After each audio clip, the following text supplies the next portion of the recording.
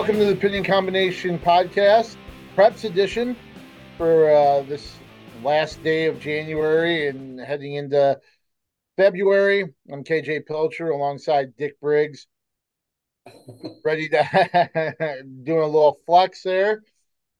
A lot going on. Where do you want to start? I mean, you really could jump into the conference tournaments last week. The girls' postseason is upon us. We got state duels, fresh off regional duels, and now we have a state duels field. Um, where would you like to jump in and kind of start? Let's do it chronologically. Let's go the last Saturday conference tournaments, and then the regional duels last night, and then how about the Sounds girls? sounds good. Um, well, I'll start off. I was at Williamsburg for the Walmack tournament on Saturday. I tell you what, uh, everything that you expected um, from the Walmack. Uh, Outstanding tournament there. Mount Vernon, the first time Mount Vernon history since they've joined the Walmack. I believe their first Walmack tournament was 2009, and they've been runner up. They've been third. Uh, just about everywhere in the top eight you can imagine they've placed it, except before this year first, and now they have a tournament title to go with their, I believe, Womack East dual title. I believe they were the dual champs in the East division, and now they have a Womack individual tournament title. Uh, they scored 202 and a half points, five champs. Um, They outlasted Clear Creek and Amana, who was runner up at 178. West Delaware was third at 172 and a half. Independence was fourth at 163 and a half. Benton fifth at 162. And then you had Williamsburg sixth at 157. So uh, you had Mount Vernon pulled away a little bit, but you had this cluster of teams in the top six that were only separated by about 21 points. So um, that's pretty amazing and really says a lot about the depth um, and balance in the WAMAC this year. Right, and Mount Vernon came away with five champs, and Clear Creek Amana only had one champ. So the chances of Clear Creek Amana catching Mount Vernon were pretty slim and none in the finals, really, with that many champions or potential champions. Actually, they had six in the finals, and that might have been Mm-hmm. their only disappointment on the day was their runner up. Um, so good. I mean, it's a nice springboard for Mount Vernon into the regional duels and hopefully into the state duels and state tournament, as well as Yeah. you have to admire Benton Community had three champions, and so that's a nice showing there. That's that program that Mm-hmm. it's running high right now, and I think credit. They've had gone through a couple of coaches here in the last few years with um, TJ Murphy and Jake Voss that have kind of got things rolling, I think, and so a little bit of credit to those guys, but certainly to that coaching staff now and those wrestlers. Yep. Gene Pilcher's done a nice job, really continuing what's been built there, or kind of re-energized a little bit there. Um, yeah, but Clear Creek, I mean, just looking at what they were able to do, um, Mm-hmm. that was a team effort. I think that was exactly what Kyle Fornes said afterwards. That they did have three in the finals. With one and two, Kale Nash came away with a title at uh, 120. But if I remember right, I think they had uh,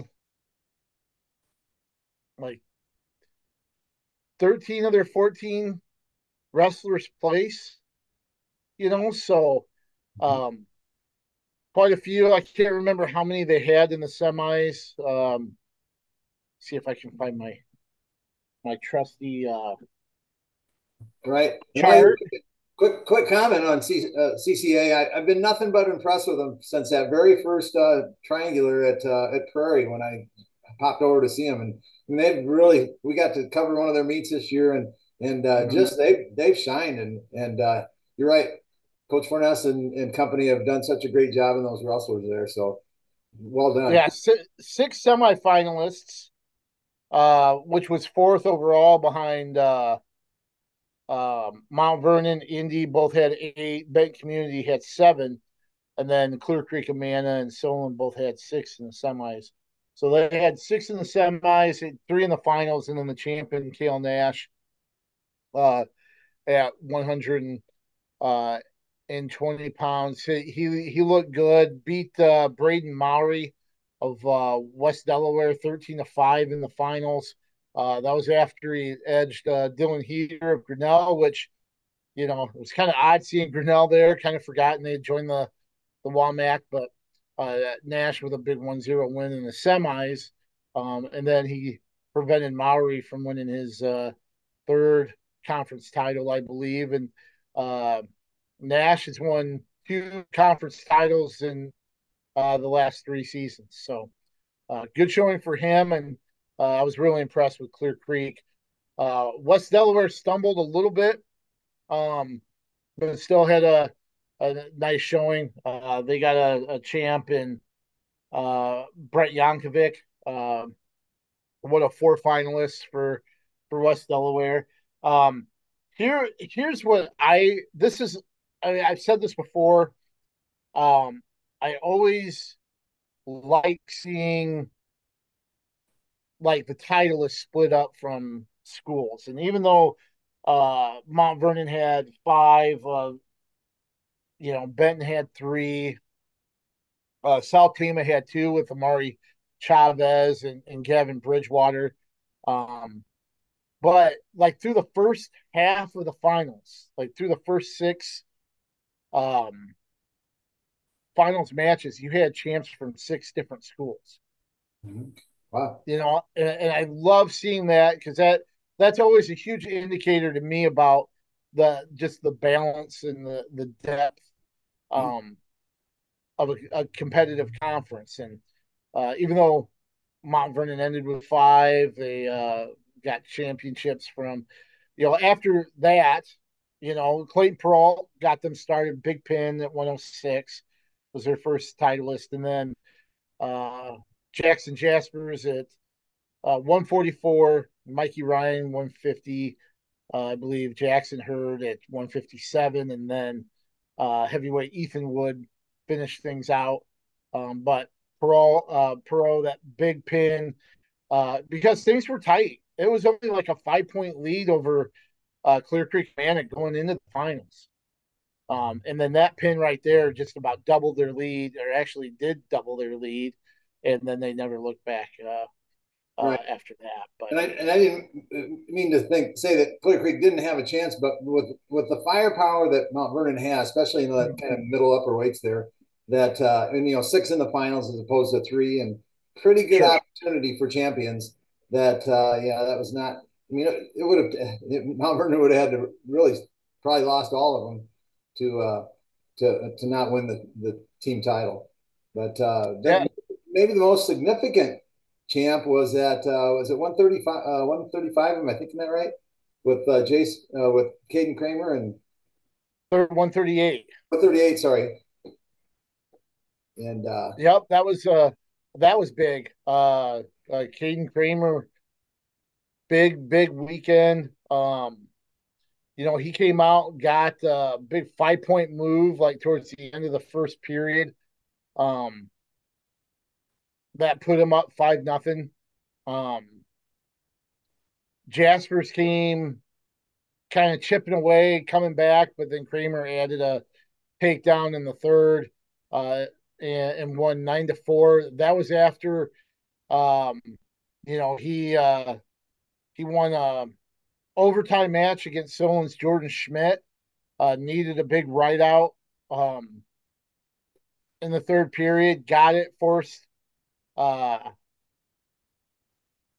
forced sudden victory.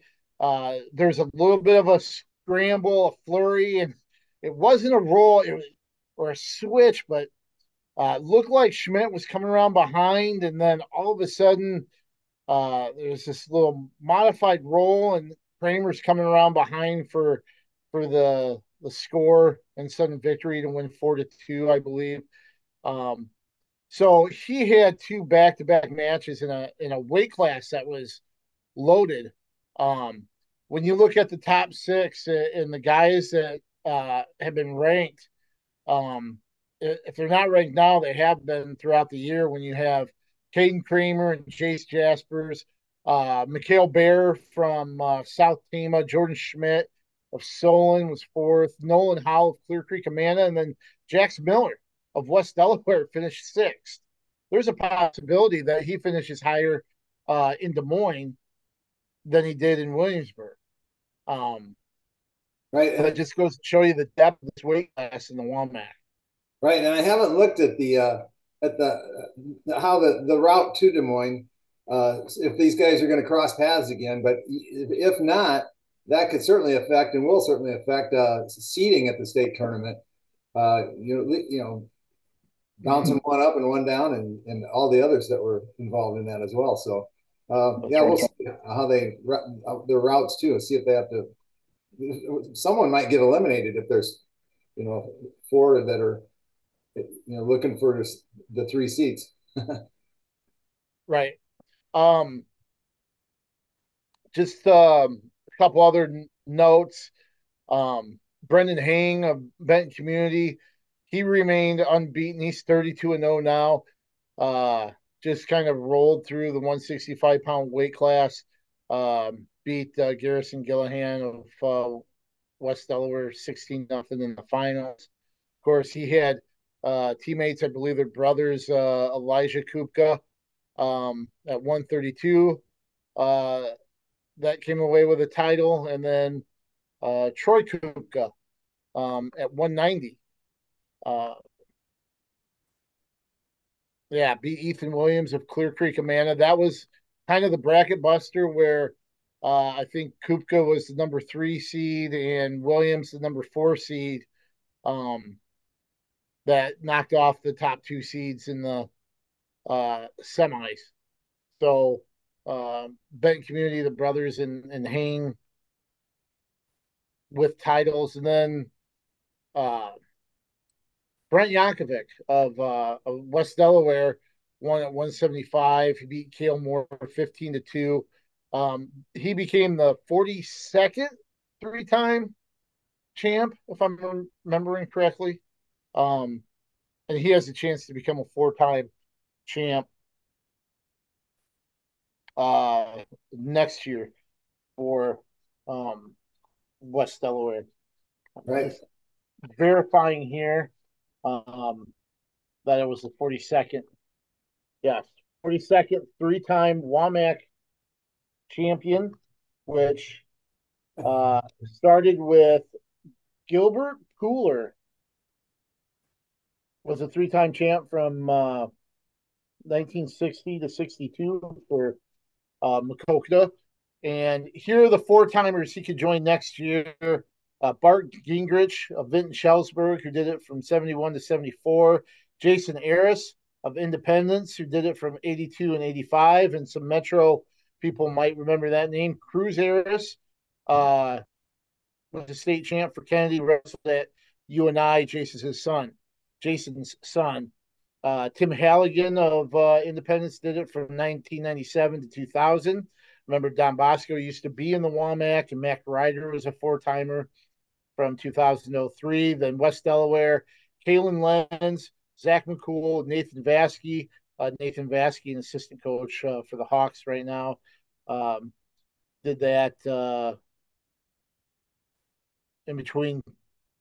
See, Lenz finished off his run in 05, McCool in 07, Vasky in 09, and then Caleb Fesley was the last one to do it for Center Point Urbana, and he's with Iowa State.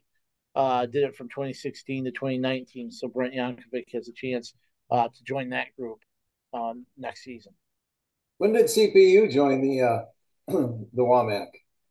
That is a very good question. It must have been after Brock Rathman went through. No, I don't believe Rathman was a four timer. He got beat in the conference, huh? How about that? Four-time Um, finalist. I um, I believe Rathman and one of the Woods, actually wrestled each other. Um, or Zach Less, one of those lightweights. Right. Uh, I think went back and forth. Rathman and him went back and forth. Um, with that. Okay, that would make sense. Those are pretty solid wrestlers who just Yeah, because they're and then I think one of them, one of the West Delaware kids beat him like at state, and then the next year Rathman got revenge. I think if I'm remembering it correctly, the following year at state. So right finals, wouldn't it? Yeah. yeah, maybe Patrick Woods might have been the one that Good wrestlers for sure. I yeah, definitely. yeah, for sure. So uh but the Walmart pretty much delivered what everybody expected. I mean, between the team races, from 1 through 6, the individual performances and what have you. I mean, it was a really, really fun tournament to watch. Right, and I've been to quite a number and worked at quite a number of tournaments. And probably my favorite gym in the state, one of them anyway. The I just love that Williamsburg facility and that kind of arena style and gym that overlooks the football field, just beautiful. And Yep. so the Williamsburg did crown one champ with Lincoln Strop. So I don't know how many now the Strop, how many conference championships the Strop family holds, but Oh, with the overall, I know Lincoln. That was his second straight. Um, so he's won 2 out of 3 um, Walmart titles. Um, yeah, his brother who's up I can't remember. Let me Bubba. see. I might be able to see here. That was nice for the hometown crowd to have a champion for sure. And that Schrott family, I like them. Papa Yeah, Schrott and all the time. just to let you know, Rathman was a 3 timer. He won them. He won in 14, 15, and 16. So he did not win it his freshman year. Yeah, which that would make me think it was Patrick Rhodes or Woods that that did it. And here's something I just realized too. Uh, Brent Yankovic's older brother Brett was also a 3 time uh, champ from West Delaware. His older brother Brett, who I believe is at Waukee Northwest, maybe right now as an assistant coach, or um, he won 3 from '08 to 10. I'm going to read these. Okay, so I'm getting sidetracked here, and we'll get through it. But just some of the names on this list of Walmart 3 time champs, it's eye opening. The talent that's been in this league. Some of them I'm sure people would know better than I do prior to the '80s, but um, Lyle Lochner from Marion, that's the name that stands out. Tim Novak from LaSalle, Chad Gerbrock from Independence, Tony Milkoff from LaSalle, Wes Fan from South Tama, Mitch Payton from West Delaware, Paul Bradley from South Tama, Blaze Cabell from Independence, Austin Blythe um, from Williamsburg, J.C. for Candy from Williamsburg as well. You've got Chase Straw, Rathbun, we talked about, Braden Burt and Max Lyon from Western Dubuque. And of course, they went on. Braden Burt, uh, uh, stud at Milliken, Max Lyon wrestling at Purdue. Of course, Western Dubuque now in the MVC. And then Wyatt Volker currently at UNI. So some huge names there in the WAMAC as far as three-time champs go. Yeah, Braden Burt was a multi-time national champion for Milliken. Mm-hmm. Yeah, wonderful top wrestler. I mean, great on his feet, but man, when he got on top, look out. Holy cow, you didn't want to be underneath him. So we mentioned Western Dubuque used to be in the WAMAC, now in the MVC. Sounds like a great opportunity to transition and for me to stop babbling about the WAMAC and stuff from this weekend. But the MVC tournament, a little bit of a surprise. Cedar Rapids Prairie coming out on top um, with the team title there. Yeah, of course I'm working it, and Dubuque Senior, who has a beautiful new facility. I mean, it's the first time I've been there since they built on and added on, and so they hosted it in two gyms, the three mats in their old competition gym, and then they have a new gym. They had two mats down below there, and so I had five mats running. Did a wonderful job hosting, and as I'm working it, you don't get to. I'm not focused in on the team sort of Right. thing. I got home the next day and went, I don't even know who won the tournament. I opened it up and I went, holy cow, Prairie won it. So, Yeah, you're focused on you're the job at hand. exactly. And so you're right. I was surprised that not, and Prairie's made a great improvement this year, but I was a little bit surprised that Prairie won it. I really didn't know who won. I knew it was going to be close. I thought Prairie and Linn-Mar and Hempstead and Iowa City West, those teams that would be in the hunt, but I didn't really know who was going to win. So good for Prairie. Good job. Yeah, kind of the opposite of the WAMAC, where one team just kind of pulled away, and the team that had maybe the balance just didn't have the firepower to hang with the top team. Here, I think it's the other way around, where Prairie's balance. Of course, how many times have we seen that where with Blake Williams and Kane Thompson and now Derek Ball put out 14 really competitive guys at each weight. And, they just had one champion. Linn-Mar had four. But it was all the other, the seconds and thirds and fourths and fifths, 13 medalists, eight in the top four for Prairie. Dylan Munson came away with a championship at 106. Then Tyler Lee at 132, Aiden Kirk at 138, Wyatt Vlasic, who's been one of their leaders all season, finished runner up. Vlasic at 157. So right there, their depth a little bit more than Linn-Mar's firepower. Who got titles from Malik DeBow at 120, Nate Fish at 126, Kane Nachgeborn at 144, and Grant Kress, who was up to 175 there. Right. And a couple of notes on Linn-Mar. First of all, uh, Kane Nachgeborn won the title with three falls, a fall in 12 seconds, 19 seconds, and 44 seconds. So he wrestled a total of a minute 15 in the whole tournament. So he probably squatted more in the bus ride up there than during his matches. Right. And so I got to thinking, I remember saying that he pinned his way through the last tournament they were in.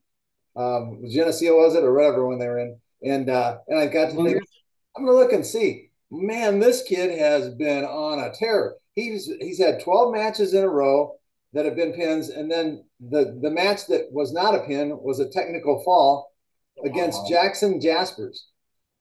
I mean, that's impossible. So, and I'm not. That's a three-time state medalist, Right? And All-Mac champion. And so, anyway, he's 30-0 on the season, 28 falls. And then he had that technical fall, and then one decision to an Apple Valley kid in the Donnybrook, I believe.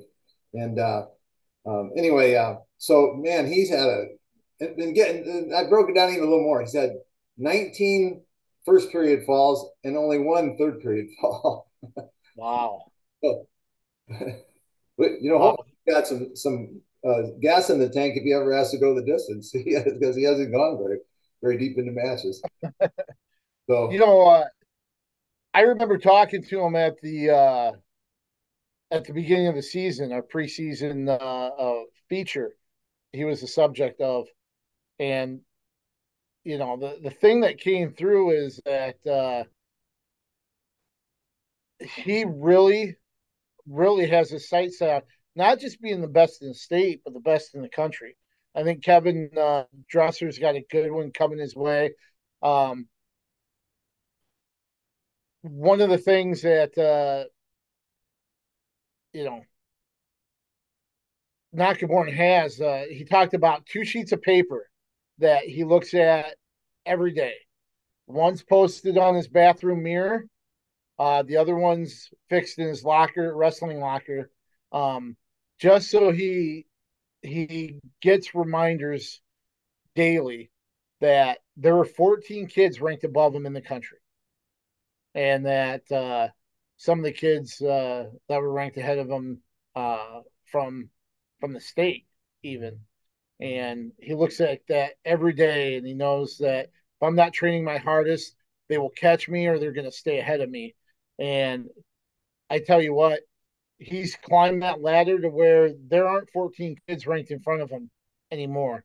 And that's a testament to his hard work. And, uh, I know you're a big uh,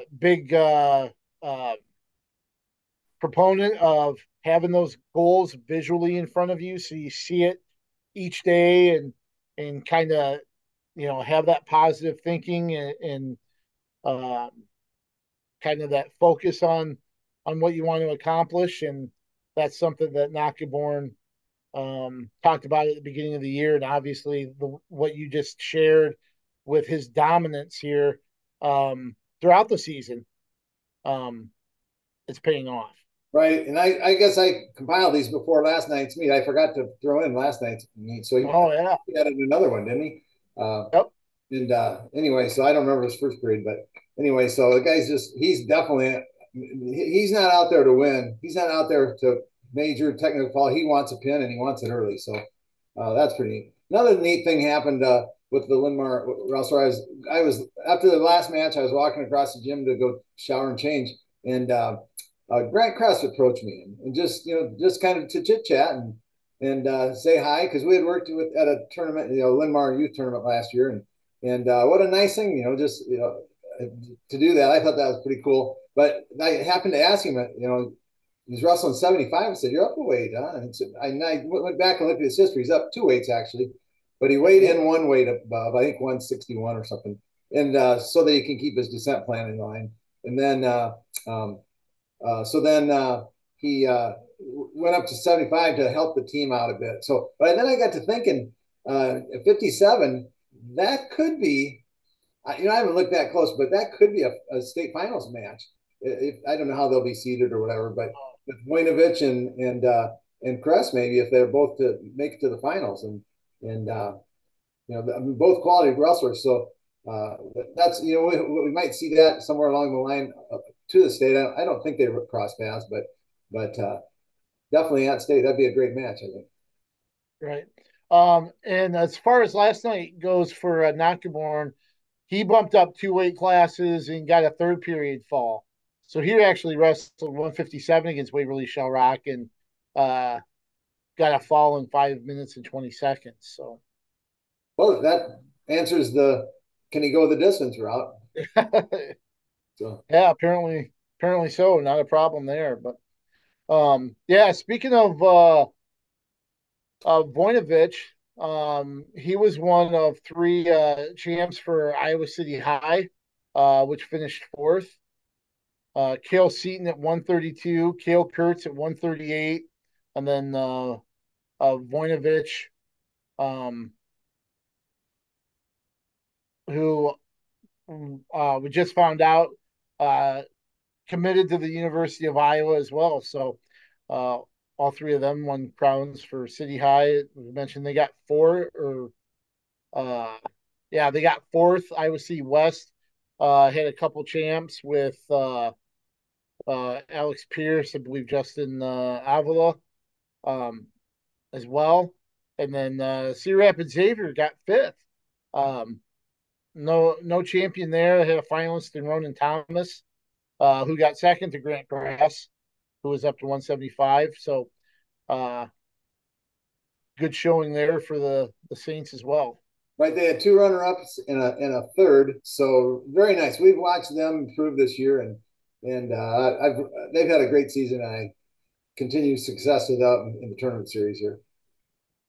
Yep. Is Hempstead a little banged up right now? I didn't see Pins in the lineup, so he's out, and he's been in and out this year. I think a little bit.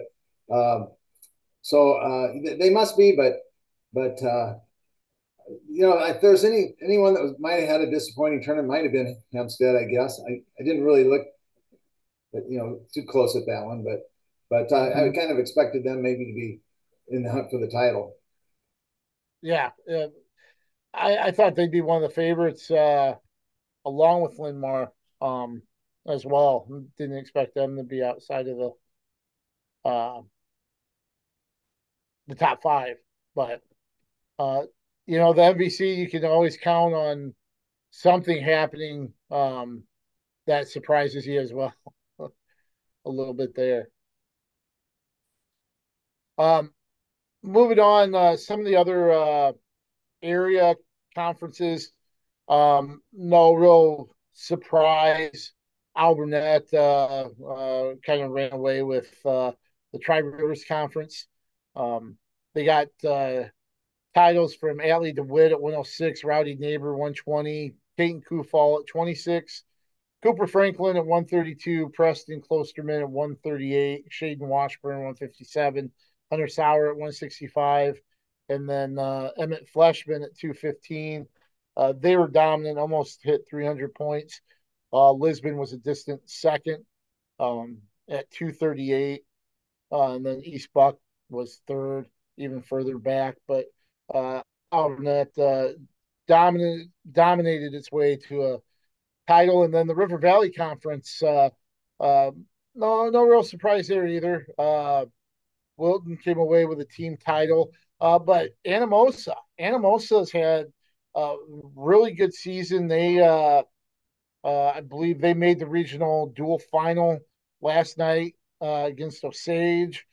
Um, they were runners up in the RVC. Uh, they actually won 4 consecutive titles in the middleweights, with Hudson Scranton at 150, Mike and Wheeler 157, Aiden Antonelli. Um, I believe he has ties to Cedar Rapids Regis's wrestling program back uh, quite a few years ago. Um, and then 175 pounder Austin Scranton, who I believe is ranked number one in Class 2A. So good showing from Anamosa, and then West Branch, who's had a really good year as well.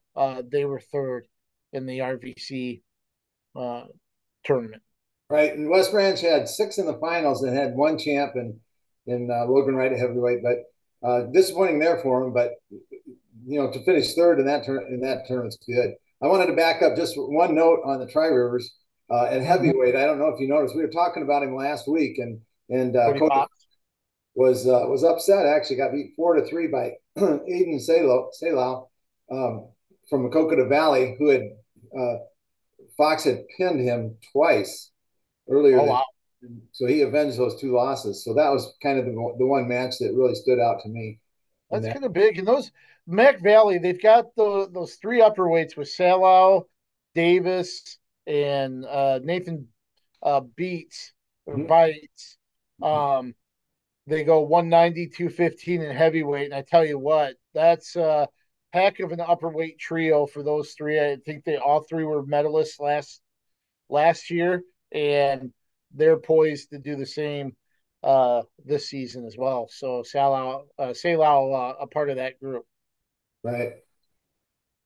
And then I guess my other comment on that Tri Rivers Valley, we mentioned Keaton Moeller, such a great wrestler at was he 157, I think, at from Starmont. It's 65, I think. Yeah, and he had a 7-1 win over Reese Klosterman from who's a great wrestler for Alburnett. So that kind of solidifies that sophomore is a tough. He's going to be fun to watch with these 2.5 years left or whatever. Yeah, I believe he finished third last year as a freshman for Starmont. Um, he's got a nice partner, Avery Vasky, who's ranked fifth maybe as well. So um, big, a lot of potential there for Moeller as a postseason uh, approaches. Right. And just to tack on to Alburnett, they had not only those 8 champs, but 2 runner-ups. So they had 10 in the final. Yikes. Yep. Yeah, definitely an impressive showing there for Alburnett, who also had an impressive showing at the regional duels. Is there anything from the conference tournaments um, that you uh, kind of looked up or think is noteworthy that we haven't touched on yet I before just we move on to regional duels? mentioned this in that River Valley. Wilton had 6 champions and a runner-up and a third, and they're just a solid team. So that's a team to keep an eye on, both in the duels and at the state tournament as Wilton. So Yeah, should be fun. I mean, we've talked about it a few times that kind of a three-way race with Don Bosco, Wilton, and Alburnett right now has the makings to be pretty entertaining. right. Yeah, but we had some. Speaking of entertaining, some that were entertaining last night, and as projected, some that were not. They're kind of runaways. So, Yeah. Well, let's just start with Class 3A. Really, everything kind of went according to seeds except for um, number 8 and number 9 at Linmar. For the second straight year, Linmar with a heartbreaker uh, fell to this year it was Waverly Shell Rock, the number 9 seed. Last year, I think it was Hempstead, who was maybe the number 11 seed that came in, beat them in the last match, won in overtime to secure the win last year. And then this time, Waverly Shell Rock gets 3 straight pins to close the meet um, for a 42-36 win over the number 8 Lions. Um, kind of knew it might be a close duel. That was a tough matchup, but the bonus points were key. They split 7-7, and Waverly Shellrock had each win by pin. right, and it's that 8 and 9 matchup in all 3 classes. Generally, tends to be the best, the closest competitively, and obviously here it was. Now the only other mild upsets, unfortunately, happened with Clear Creek and Mana. They were the 12th seed and they lost to the 20th seed North Scott in that first round, and then North Scott lost to Hempstead, and then also out of our range, but Carlisle got beat by Waukee. Carlisle was 14th and Waukee 22nd. In the first round, City High did beat Norwalk 45-23, and then lost to powerful Southeast Polk 66-15. And then Prairie beat Iowa City West 43-25, and then Prairie lost to also powerful Bettendorf 57-13. So that kind of winds it up on 3A there in our area. Yep. Um, and then just Oh, Xavier, I guess. yeah, Xavier fell to Johnston early on, the Saints' second uh, regional regional duels appearance. Um, one thing to note too with Linmar, I don't believe Hud Turner, um, they're ranked 132 pounder. I don't believe he was in the lineup uh, Tuesday too. That could have affected some things. Notice Nate Fish wrestled up a weight. We talked about how Lamar kind of bumped up some of their studs as well. Um, to try to get those good matchups for the team. Doug Stryker usually does a really good job uh, with managing that, and um, but Limar missing a key component there in the lower weights. Not saying Waverly wouldn't have won even if he was in there, just kind of pointing that out there. So, um, as we mentioned, the state qualifiers out of 3A, Southeast Polk, Fort Dodge, Bettendorf, Indianola, Waukee Northwest, Ankeny, Centennial, Hempstead, and Waverly Shell Rock, which will be in the field. Um, Saturday, is that pretty much Southeast Polk's title to lose? Do you think an Indianola, Bettendorf, or even a Fort Dodge can give them a run? I don't. Yes, absolutely. I don't think anyone can match them personally. So Southeast Polk likely will have Waverly Shellrock first round, and then Ankeny, Centennial, Fort Dodge will close out the top half there, and then the bottom half, Indianola will be the second seed against Hempstead, and then Bettendorf will be the third seed against Waukee Northwest. And it should be that way based on the rankings, the coaches' rankings, and so forth. So that would be their seeds. Um, yeah, Southeast Polk and Waverly Shellrock is a state duels matchup we've seen plenty of, just not in that quarterfinal round, right? That's what I kind of chuckled when I wrote that down. I go, wow, you don't see that in the first round usually. So Um, so give me your top three. Give me your top three in 3A. I think it's going to go this way. I think it's going to go Southeast Polk, Mm-hmm. Bettendorf, because Bettendorf's kind of rolling, and I really like Indianola, uh, but I think Bettendorf's going to catch them in the semifinals. And then I don't know if it's going to be. I'm tossed between Fort Dodge and Indianola, so I'm going to go with my heart, Indianola. Okay. Um, I'll I like your finals. I'm just gonna go with Fort Dodge um in the third place duel over Indianola.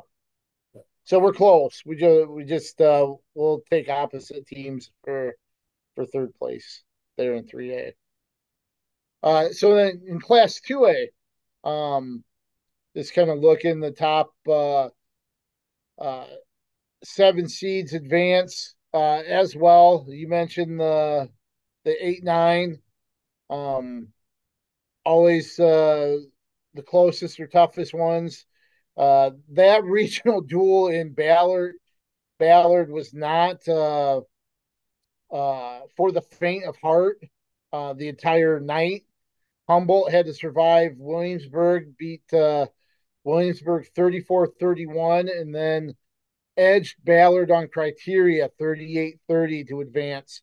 So the number 9 seed Humboldt uh, advances there to join the top 7. But that was an exciting, just the whole regional there at Ballard with that 3 point difference with Humboldt and Williamsburg to start the night off, and then Humboldt comes through again with the biggie.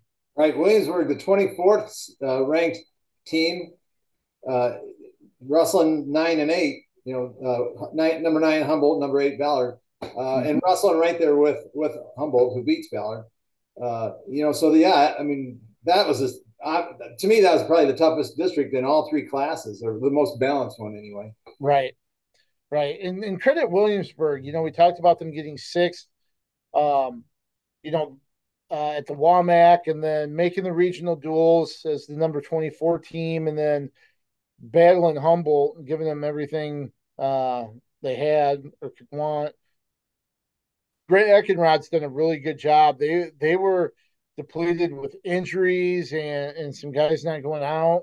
Um, and they've just kind of gotten a little bit better as the season has gone on and really has salvaged a season that they thought might be really, really challenging at the start. So credit to them. Um, kind of looking just at the WAMAC uh,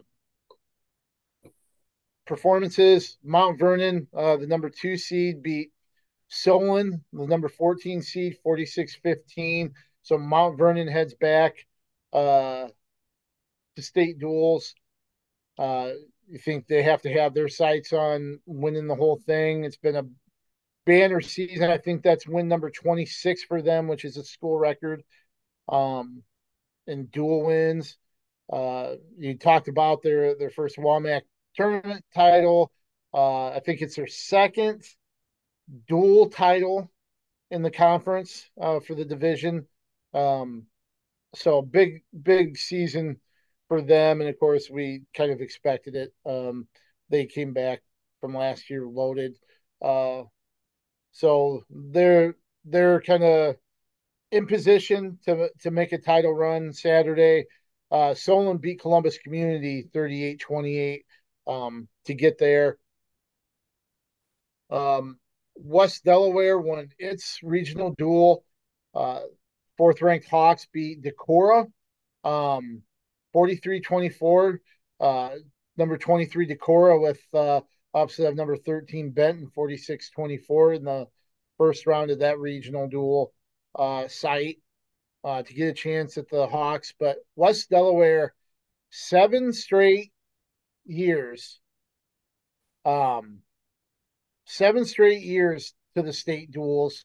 The last 6, they've made it to the state dual finals. And it's not going to end anytime soon. They've got such a nice program and great community support as we mentioned, and great coaching staff, and those young kids. They just do some neat things. That camp where they go out and camp out during the summer and with their young kids and do fishing and wrestling and all the other things. So that's pretty cool. That's neat what they do there. So yeah, that's not going to end anytime soon. But so that I think you mentioned it, that 8 and 9 match went down to criteria again, or I guess we mentioned that, yeah. But Yeah. so who do you have? Do you know what criteria ended up being? I don't know. I was curious myself, but it did not. I did not see that. But here's what I have for the brackets. I'm gonna have Osage number 1, and they'll wrestle Humboldt, and then the rest of the top half, number 5 will be Sergeant Bluff Luton, and then number 4 West Delaware. And then on the bottom half, you'll have Mount Vernon, the number 2 seed, against Algona, the number 7 seed. And then Creston, the number 3 seed, against Independence, who, remember at the beginning of the year, I said, that's my team into the top 10. Hey, way to go, Independence. I love you. So I'll let you go first this time. Who are your top 3? Well, I think Osage out of the top half. They'll be in the finals. I like the 1 and 2. Um, um, Osage, Mount Vernon. You know what? I'm going to be a homer. I'm going to be an absolute homer here, and I'm going to go with Mount Vernon. There's just something about the way that they've wrestled um, this season. A lot of things, uh, just watching them at, the WAMAC, watching them at uh, the Clyde Bean duel, the Clyde Bean Brad Smith duels at City High. I really like them. Sage will be a tough get, but I'll be a homer. I'll go Mount Vernon, Osage number 2, and then number 3. I'm gonna go West Delaware. Okay. And I'm with you. And I had this before you mentioned it. I'm going with Mount Vernon as well. I know it's going to be tough to beat Osage. Maybe that's more with my heart than my head. I don't know, but I haven't looked at matchups at all. But I'm going with Mount Vernon there, and then I'm going to go Sergeant Bluff Luton. I don't know. I don't know. Hopefully, for Delaware fans. Hopefully I'm wrong, but I think they might nip Delaware and maybe take third. That very well could be. Clint Cudum has a really strong team again this year. They'll be in that 4-5 right out of the gate. That might not be a bad pick. We'll see. Yep, yep. One other thing I just want to mention really quick, just with a couple of the qualifiers in mainly with West Delaware and Independence. And I'm sure it's true with some other teams and everything, but with West Delaware and Independence, and we've called, I don't know how many, you know, uh, Indy West Delaware duels and know the atmosphere there. And you talked about the support in the community, but these are two programs that I think really cherish state duels. And I'm not speaking in hyperbole here that this this is something that they really care. Some teams don't have a value. They're focused solely on Des Moines. Uh, it's an individual sport. There's a team race there too.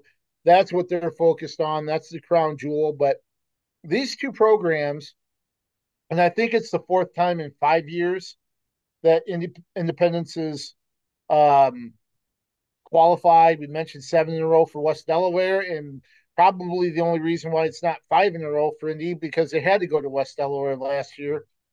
Um, but they really value the state duels and the team component, and I think that's one of the reasons why uh, you've seen them be regulars here, especially the last 5 to 7 years.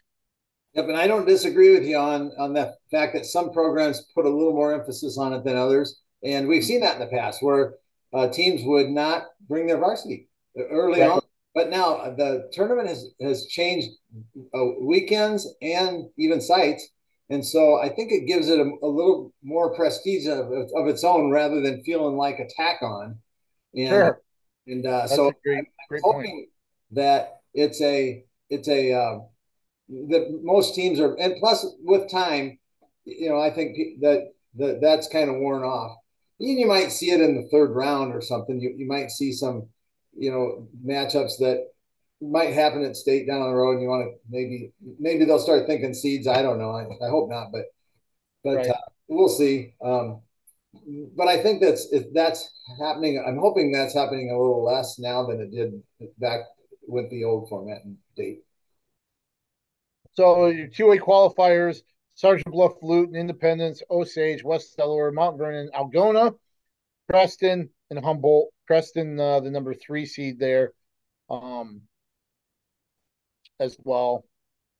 On to 1A, I was at Alburnett actually. And before I get too far, uh, I just want to put in a little plug for the Gazette. Um, we had, I think we had 6 total hosts. Um, we were able to staff 4 of them. Uh, Jeff Linder was at Linmar for Waverly Shellrock um, in Linmar Regional Dual Final. Um, you can go to thegazette.com, iowaprepsports.com to see his uh, dual story from that regional duel.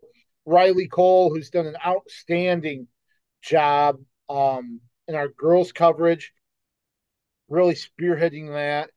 Um, she's been fantastic. She was at West Delaware for their win over Decorah. She also has a feature on Eleanor Fobb from the Super Regional last week. Um, Xavier's very first state qualifier. That's also at the Gazette.com. I know she'll have a state uh, tournament preview at the website as well. Um, kind of 5 things to watch for the girls' state tournament here coming up Thursday and Friday at Xtream Arena in Coralville. And then Ryan Plagenkule was at Mount Vernon for the regional duels there with Solon, Columbus Community, and Mount Vernon. So please go to thegazette.com, iowapreps.com, and check out those the coverage that they provided because Jeff Linder took time off away from his girls basketball beat to help us out on that coverage. So he's not somebody that covers wrestling regularly, but was willing to do that to help our wrestling coverage. So want to thank all of them for their effort in doing that last night. as I mentioned, I was at Alburnett. The top ranked Pirates had Earlham and Pleasantville um, there, and I tell you what, I kind of had a little fun with my story. Um, talked about the close matches and how competitive it was, and it came down to the very end, and there's a big comeback, and then Alburnett came into the gym to get ready for the regional final because that was the duel with Earlham and Pleasantville. The final wasn't anything like that. Alburnett, big winner, 60-14 over Earlham. Um, they were dominant right from the get go. I will say this: the Earlham Pleasantville duel, 16-17, came down to the very last match. Josh Winey got a pin, I believe, at 132 um, to secure the win for Earlham, who had lost to Pleasantville earlier in the season. So Earlham able to avenge that loss, um, beat Pleasantville 42-35 in a really fun matchup. But then, the reward there was to face an extremely tough Alburnett team. Um, and it was 60-14. To mention, Alburnett looks so good. Um, they came out three straight pins. Um, it was Dawson Becker that got things started, Reese Klosterman, and then Shaden Washburn made it 18-0 before Earlham was able to get on the board, and it was pretty much all Pirates. Um, they won 11 of the 14 weight classes. Two matches of note, two ranked matches, both went Alburnett's way. 106, number 3, Atlee DeWitt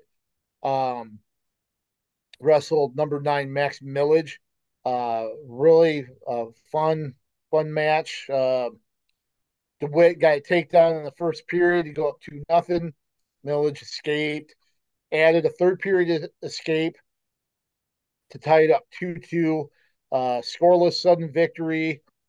Both wrestlers got right outs in the tiebreaker. At, near the end, Atlee the second 30-second period in tiebreaker one, DeWitt almost got out. So they go to ultimate tiebreaker, and it's his choice. You rode the guy out for 30 seconds. You almost got out at the end of the previous period. What do you choose? Oh yeah. You Oh, know, if it was you, what would you choose? oh man. Yeah, I have to see the flow of the match to have a real good decision, but I would suspect maybe top.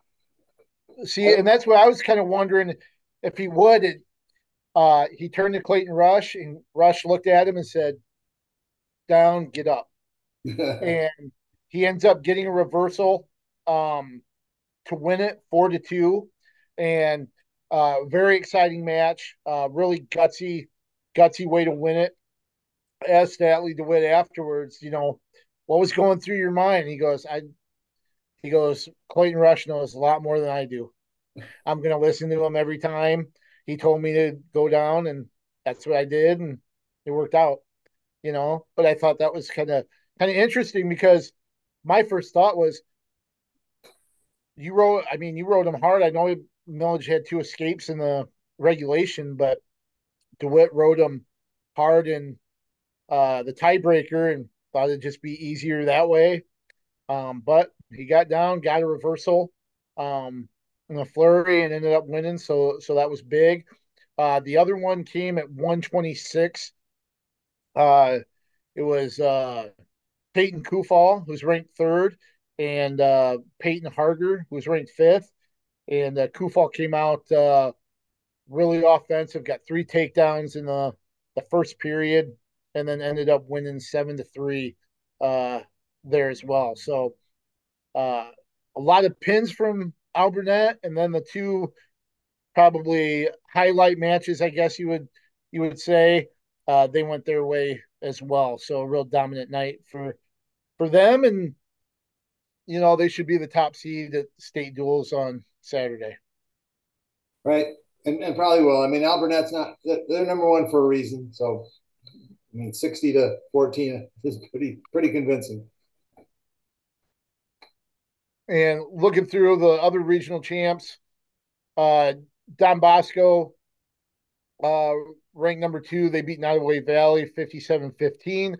Wilton uh, defeated West Branch 39-17. West Branch advanced with a win over Truro I-35 48-24. Lake Mills back to the state duels. They beat number 14 Denver 38-29. Of course, Lake Mills is ranked number 4. Nashua Plainfield is 5th. They beat number 12 Emmitsburg 70-12. Um, Wapsie Valley, that's the biggest or the highest ranked team to advance. Number 11 Wapsie Valley. I think I mentioned this. I think I said to look out for Wapsie Valley for this. I could be making it up. We'd have to go back and look, but I'm pretty sure I was on the Wapsie Valley boat uh, and the potential of knocking off West Hancock, and they did. Wapsie beat Oakland Riverside 59-15 in the first round duel, followed it up with a 43-33 win over number 6 West Hancock.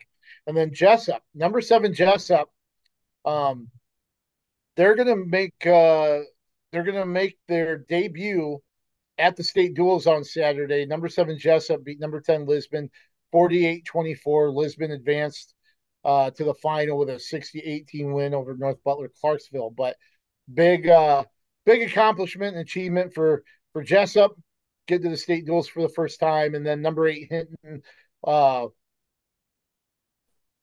finally a team seeded or ranked 8th, that's going to advance. They beat Shenandoah 41-25, and Shenandoah beat number 9 Logan Magnolia 48-31 there to get to the regional final there at Hinton. But a couple of surprises maybe. Um, thought Lisbon could have a chance, like the Loma as well, but they don't advance. And then Wapsie Valley coming through. I think their second straight trip to the state dual tournament. Right, three upsets in those first rounds of the 8 in 1A, and then of course the big upset in the finals over West Hancock, Wapsie Valley getting that. So here's how I have the brackets. This is unofficial, of course, like I said. Albernette number 1, Wapsie Valley, they'll wrestle Wapsie Valley. Number 4, Lake Mills will wrestle number 5, Nashua Plainfield. And then number 2, now the bottom half, Don Bosco will wrestle number 7, Hinton. And then by 7, the 7 seeds at the tournament. And then number 3, Wilton will wrestle number 6, Jessup, making their debut, like you said. So I'll go ahead and make my picks.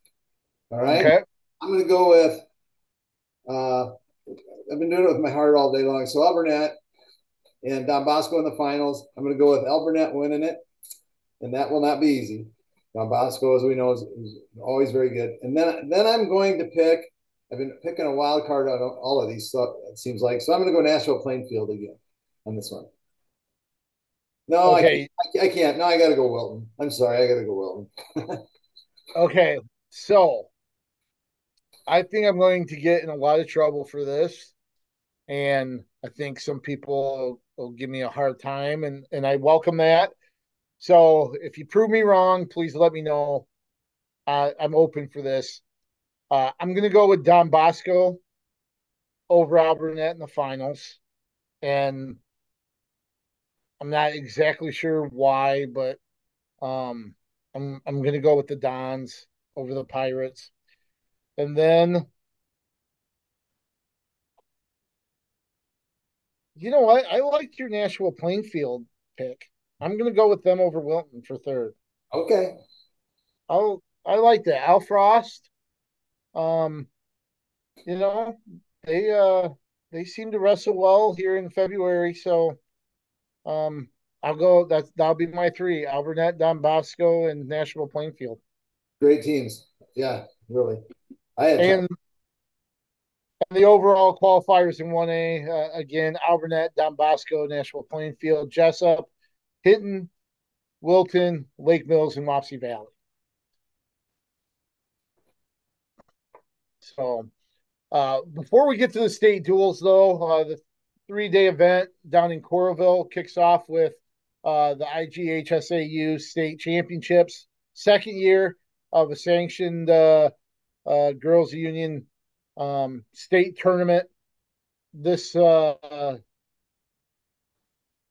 think this one will be just as exciting as last year's. Um, you've got, I think there's 160 teams, Right. 160 schools represented. 160 teams, 448 wrestlers, and they're using Wow. 32 man brackets, which means you have to win 5 matches to be a champion. And then if you lose first round and you want to be third, you have to win 7 matches on the backside. Wow. And that's the same bracket that they use in the NCAA Division One, not 2 or 3, Division One men's tournament. So that's a dandy bracket. That's a lot of wrestling. That's for sure, for sure. Um, just kind of looking at kind of how things played out. Um, you know, I think you've got the makings for a really good team race when you look at Decorah and what they have coming into the state tournament, Southeast Polk as well. Waverly Shell Rock will be up there. Um, Bettendorf looked good at the Super Regional here in Cedar Rapids. Don't forget about Vinton Schellsburg. Lewis Central, I think, is a team to look at to Listen, look at as well. Um, but this has a making for a really good, a fun team race too. okay, and you, unless I missed you saying it, I think you missed one. Cedar Falls. Oh, oh So, yeah, Cedar so Falls. they, Yeah, look what they've done. They've beaten Decorah and Waverly. I think they beat Waverly Shellrock in the regional, right? uh, So here within the last couple weeks, they've beaten Decorah and Waverly Shellrock head to head. right, and Cedar Falls has 11 qualifiers. Decorah, Wow. Raccoon River Valley, Southeast Polk have 9 qualifiers. Bettendorf, Ankeny, and Waverly Shellrock have 8. Vinton Schellsburg has 7, unless I missed a couple in there. I did it very quickly before we went on here, so I might have missed some. But Cedar Falls, has the lead in terms of numbers of qualifiers so far. So, and they're a tough team.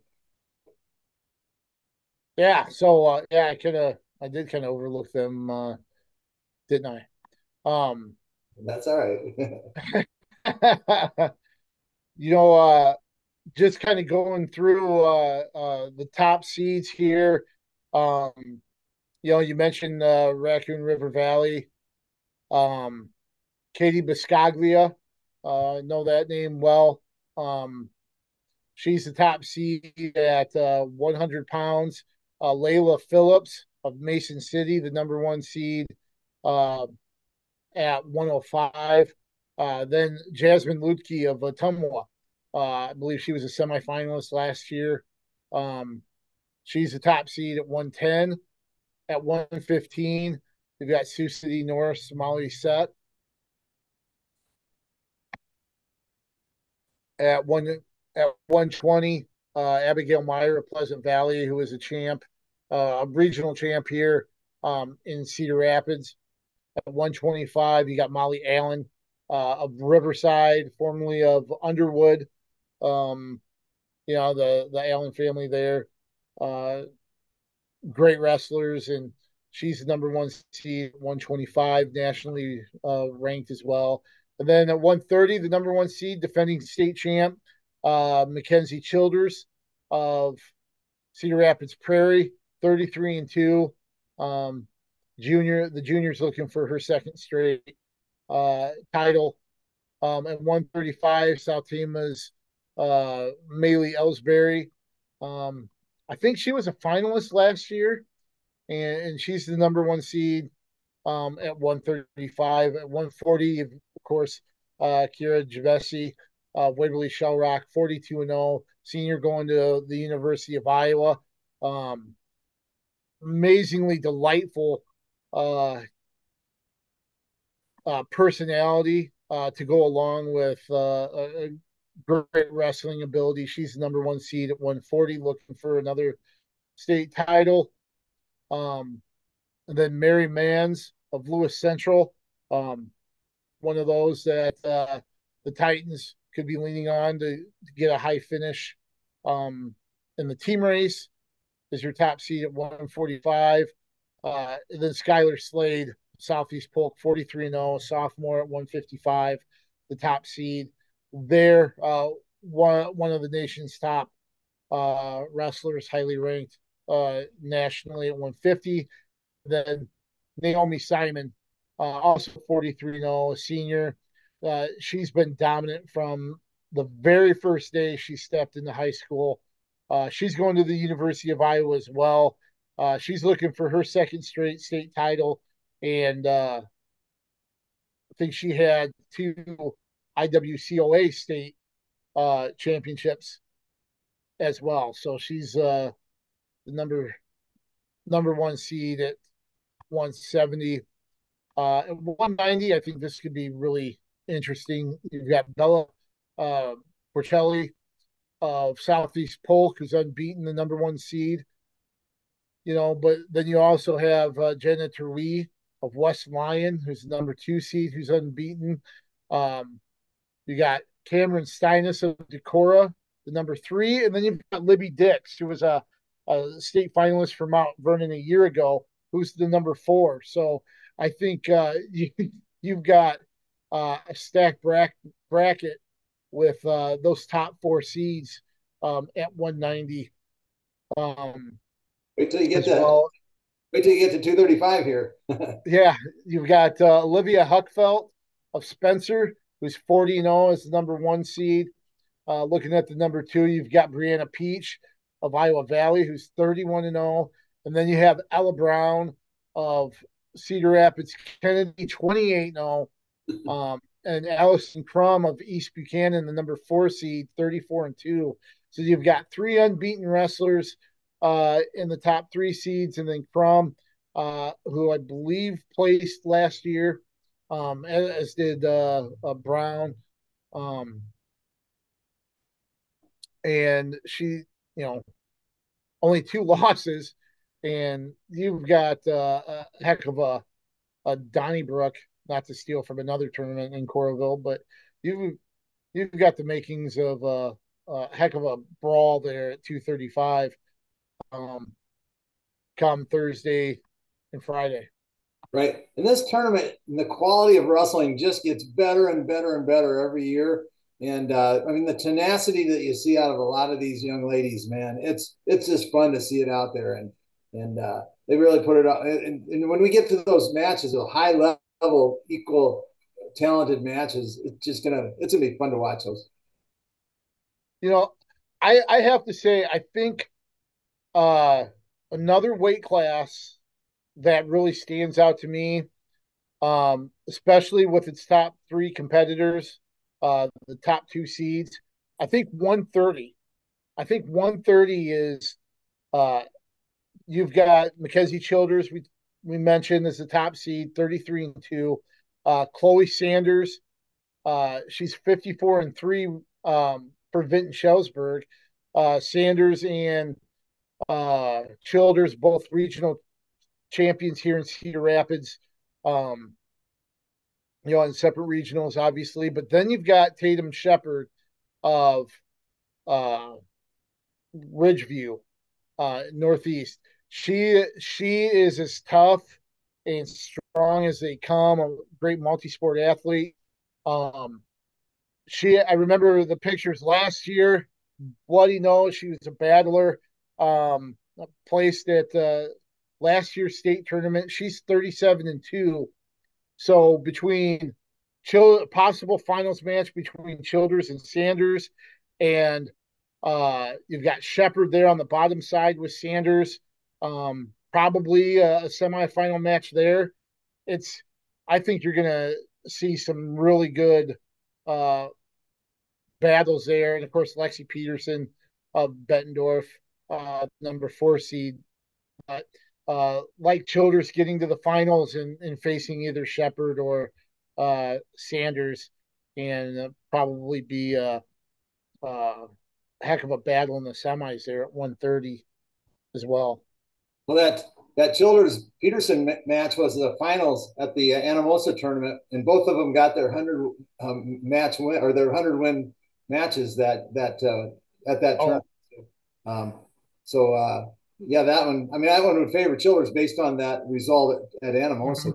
but and Childers is returning champ, so yeah, that's definitely very competitive, as you're saying. um, kind of interesting at 115.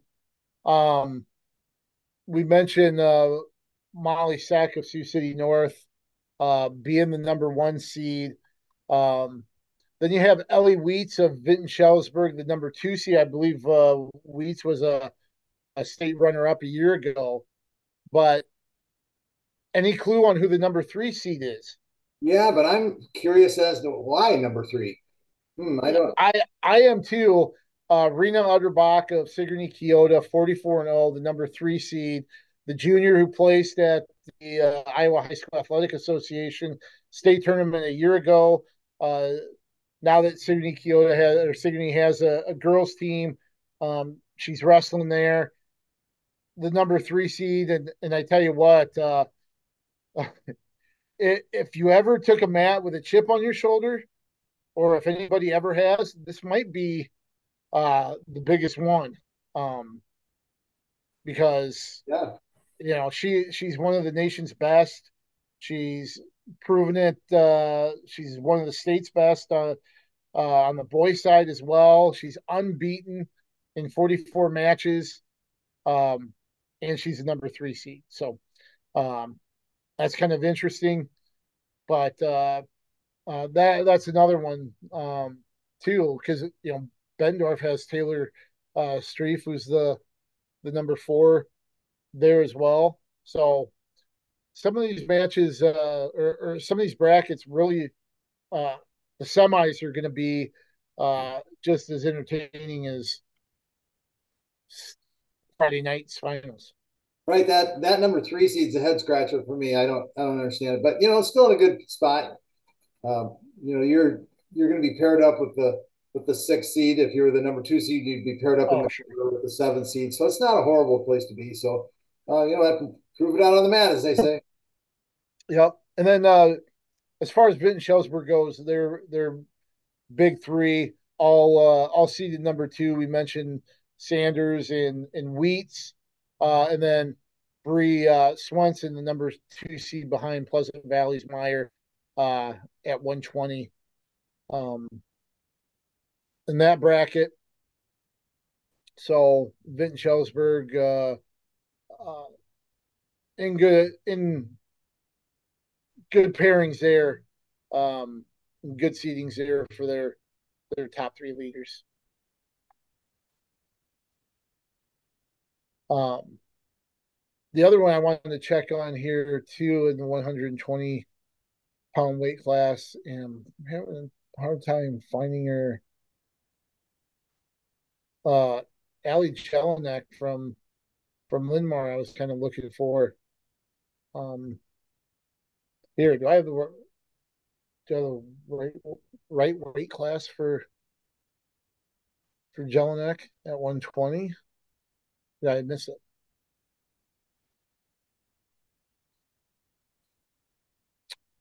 Well, we'll take a look at that. The other thing too at 125, where you have the makings of a dandy as well. You've got Molly Allen of Riverside, 27-0, and then you've got Jillian Worthen of Union Community. I believe both are defending state champs.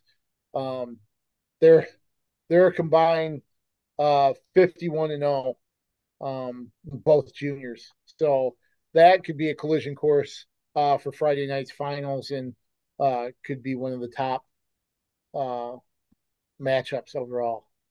Right. And Linmar's qualifiers were Kate Seary, Ava Hofer, and Reese Roberts and Brielle Park. So she did not. Oh, okay. Okay, I must have missed that from the super regional. And of course, we know Rio Park. She uh, outstanding wrestling family there from Linmar and Kate Siri. Uh, her dad Kelly Siri. Um, she's the number 4 seed there at is it 110 or 115? 15, I think. Okay, so I got a shout out to two Jefferson qualifiers, Josephine Budadera at 35 and Emma York at 140.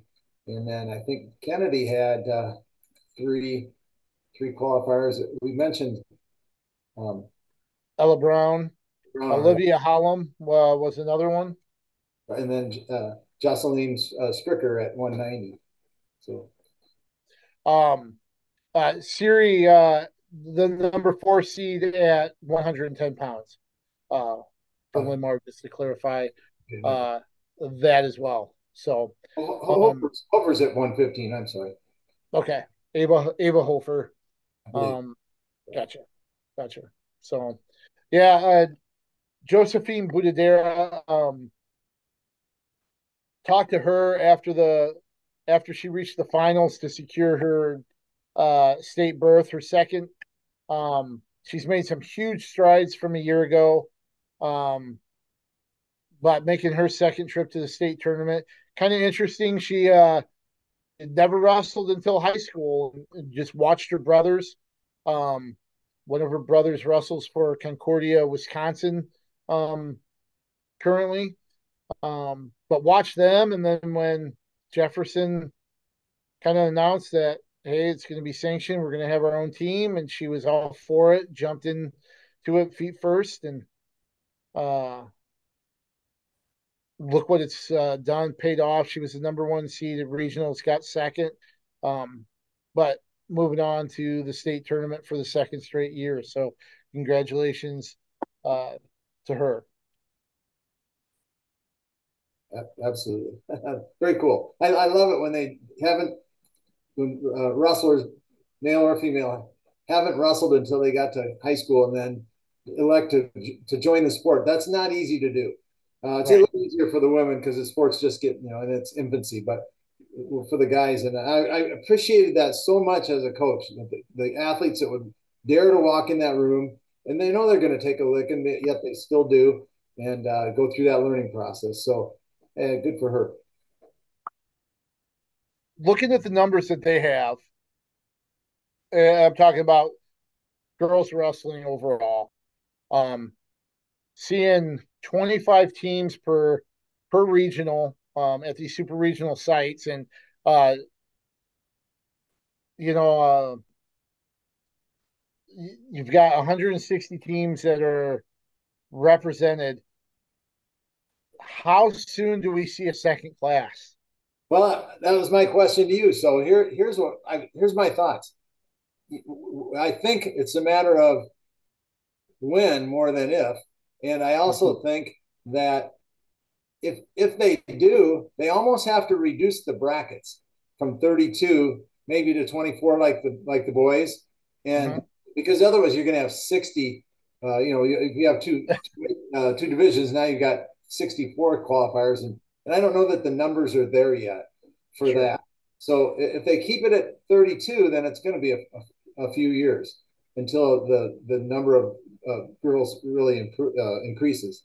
Uh, and I don't know what the split is with in terms of participation with say the 1A and 2A if you divided it into two classes.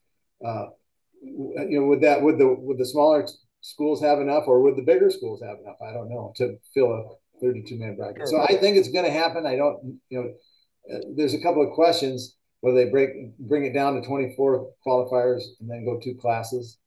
That might be the thing I to. personally, I think we're going to see it sooner than later. And I mean, I think it's very close on the horizon. Um, I would think when you first start it, um, I think it would be 16 wrestler brackets in both classes. So you're not losing the number of qualifiers. You're just splitting them into two tournaments. So you'll have the same number of qualifiers, um, and you'll see the super regionals go away and go to similar host schools like you see for the boys. Um, so the smaller fields there for regionals and go away from the super regional sites at big venues to the schools being hosts. And then, like I said, 16 qualifiers per weight class in each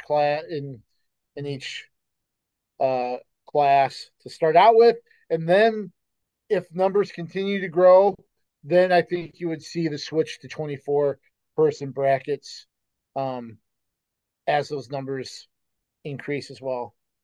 Well, you know what, KJ, I didn't look at it that way. 16 and 16 is still a 32, so that makes total sense to me to do it that way. Then build it up to 24 eventually. To start, yeah. I mean, the girls are in their what, third or fourth year of official? No, second. Second. Second year Yep. of official, so even less. Second year of official, and the boys are in their 100th year, maybe. I don't know. Close. So, it's going to take a little while to evolve. And even in the history of the boys, there's been change. When I was in high school, the state tournament was all 3 years I was in high school. It was different every year as they were, kind of trying to tweak it in terms of qualifiers and stuff. So, but like my senior year, it was an 8-man bracket at state, but it was a 24-man bracket at districts, and it was a 2-day tournament back then. Oh, And, wow. in the middle of the week.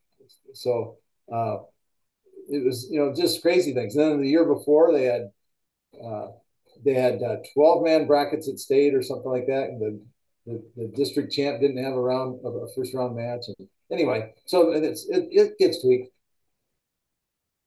Here's something I'll throw at you and just kind of test your knowledge here really quick before we wrap up. Do you know what year the very first IHSAA state tournament was? Well, let me see. I think I can get it close.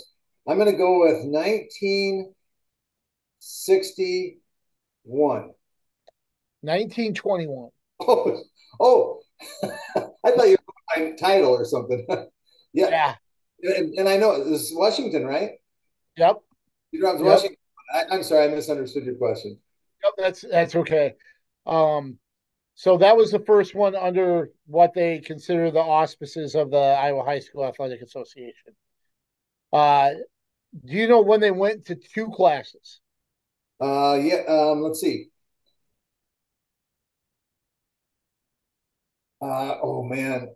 And I tell you, you were close Yeah. with your original guess, which I think is what you thought I meant. Yeah. I'm gonna go 62. It was 1957. You were within Oh, a okay. couple of years there, but 1957. So 36 years. It was a one class tournament. I know it's a different age and stuff, but you know, to see multiple classes within a relatively short amount of time, I think that says a lot. So Um, 57. By the time that tournament rolled around, I wasn't even one yet. You weren't even thought of yet. yeah, I certainly was not. Um, and then in 1969 is when it became a three class um, event. Okay. So, and of course, we've had three classes since. Um, but uh, one of the things I'll throw this out there just for the hell of it. Um, Marshalltown um, won a state title in 1926. They scored 18 points, by the way.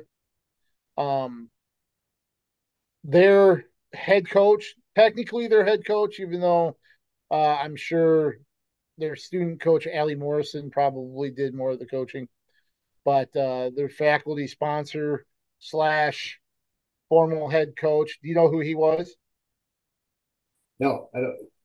He's a Hall of Famer in a whole different sport. Hmm. No clue.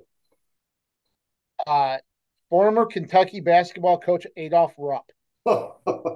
Yeah, I think I have heard that actually. Yeah. So So there's a connection there. And I wish Kentucky still had a wrestling team. Well, we wrestled when I was in college, and Fletcher Yep. Carr was the coach, and Joe Carr was the heavyweight wrestler, I think. And man, Joe was Really? he was scary looking.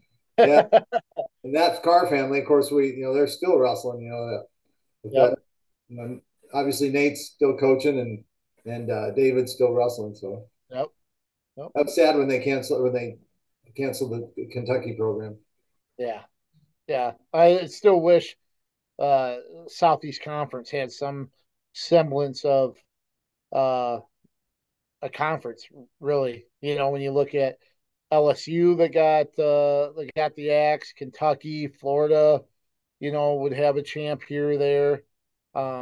So it'd be nice if that would ever come back into the fold, but Yeah. this I don't think that's possible. But anyway, any further comments here before we wrap things up and say goodbye and get ready for the 3-day event down in Coralville, which has turned out to be a pretty cool deal with the girls' state tournament 2 days, followed by the state duels on Saturday. Right. This might be our busiest week of the year with the conference tournaments, the regionals, the girls' state. Obviously we've got some busy times ahead too, but this one was a busy week. Yeah. Oh, for sure, for sure, and certainly uh, mandated 2 days of podcasts from the two of us. So we enjoyed doing that. Make sure you get down to Coralville to catch some great action down there with the girls Thursday, Friday. The boys with state duels on Saturday. I'll be down there. Coach Briggs, you have any officiating duties this week? I do. I'm doing the Mississippi Valley Junior Varsity at Prairie. Okay. At Prairie. So that'll be this Saturday as well. Make sure you get out and support those wrestlers and take in some good action. Again, thanks for watching, everybody. I'm KJ Pilcher with Dick Briggs. And why don't we head out with Wyatt Schultz's key line? Let's keep wrestling on the move.